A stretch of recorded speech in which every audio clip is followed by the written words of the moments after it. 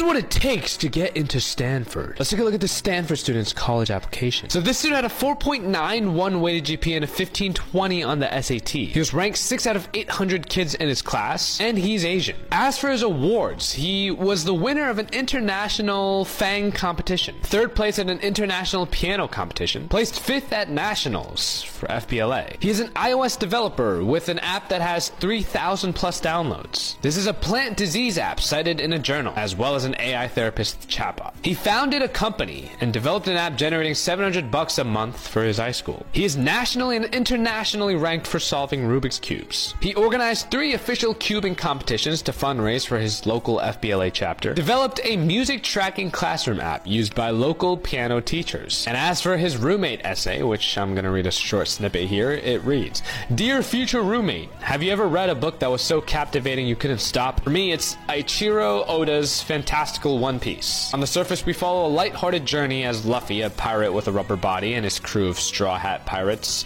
search for the legendary treasure." Interesting. Anyway, on top of his acceptance to Stanford, he was also rejected from Princeton, Harvard, and MIT, which looks like a trend here on my page. He was also rejected from Carnegie Mellon and rejected from UC Berkeley. He was accepted to UCSD, UCI, and UCR, and he was waitlisted from UCLA. Once again, it only takes one W, and the rest don't matter. Cheers, everybody.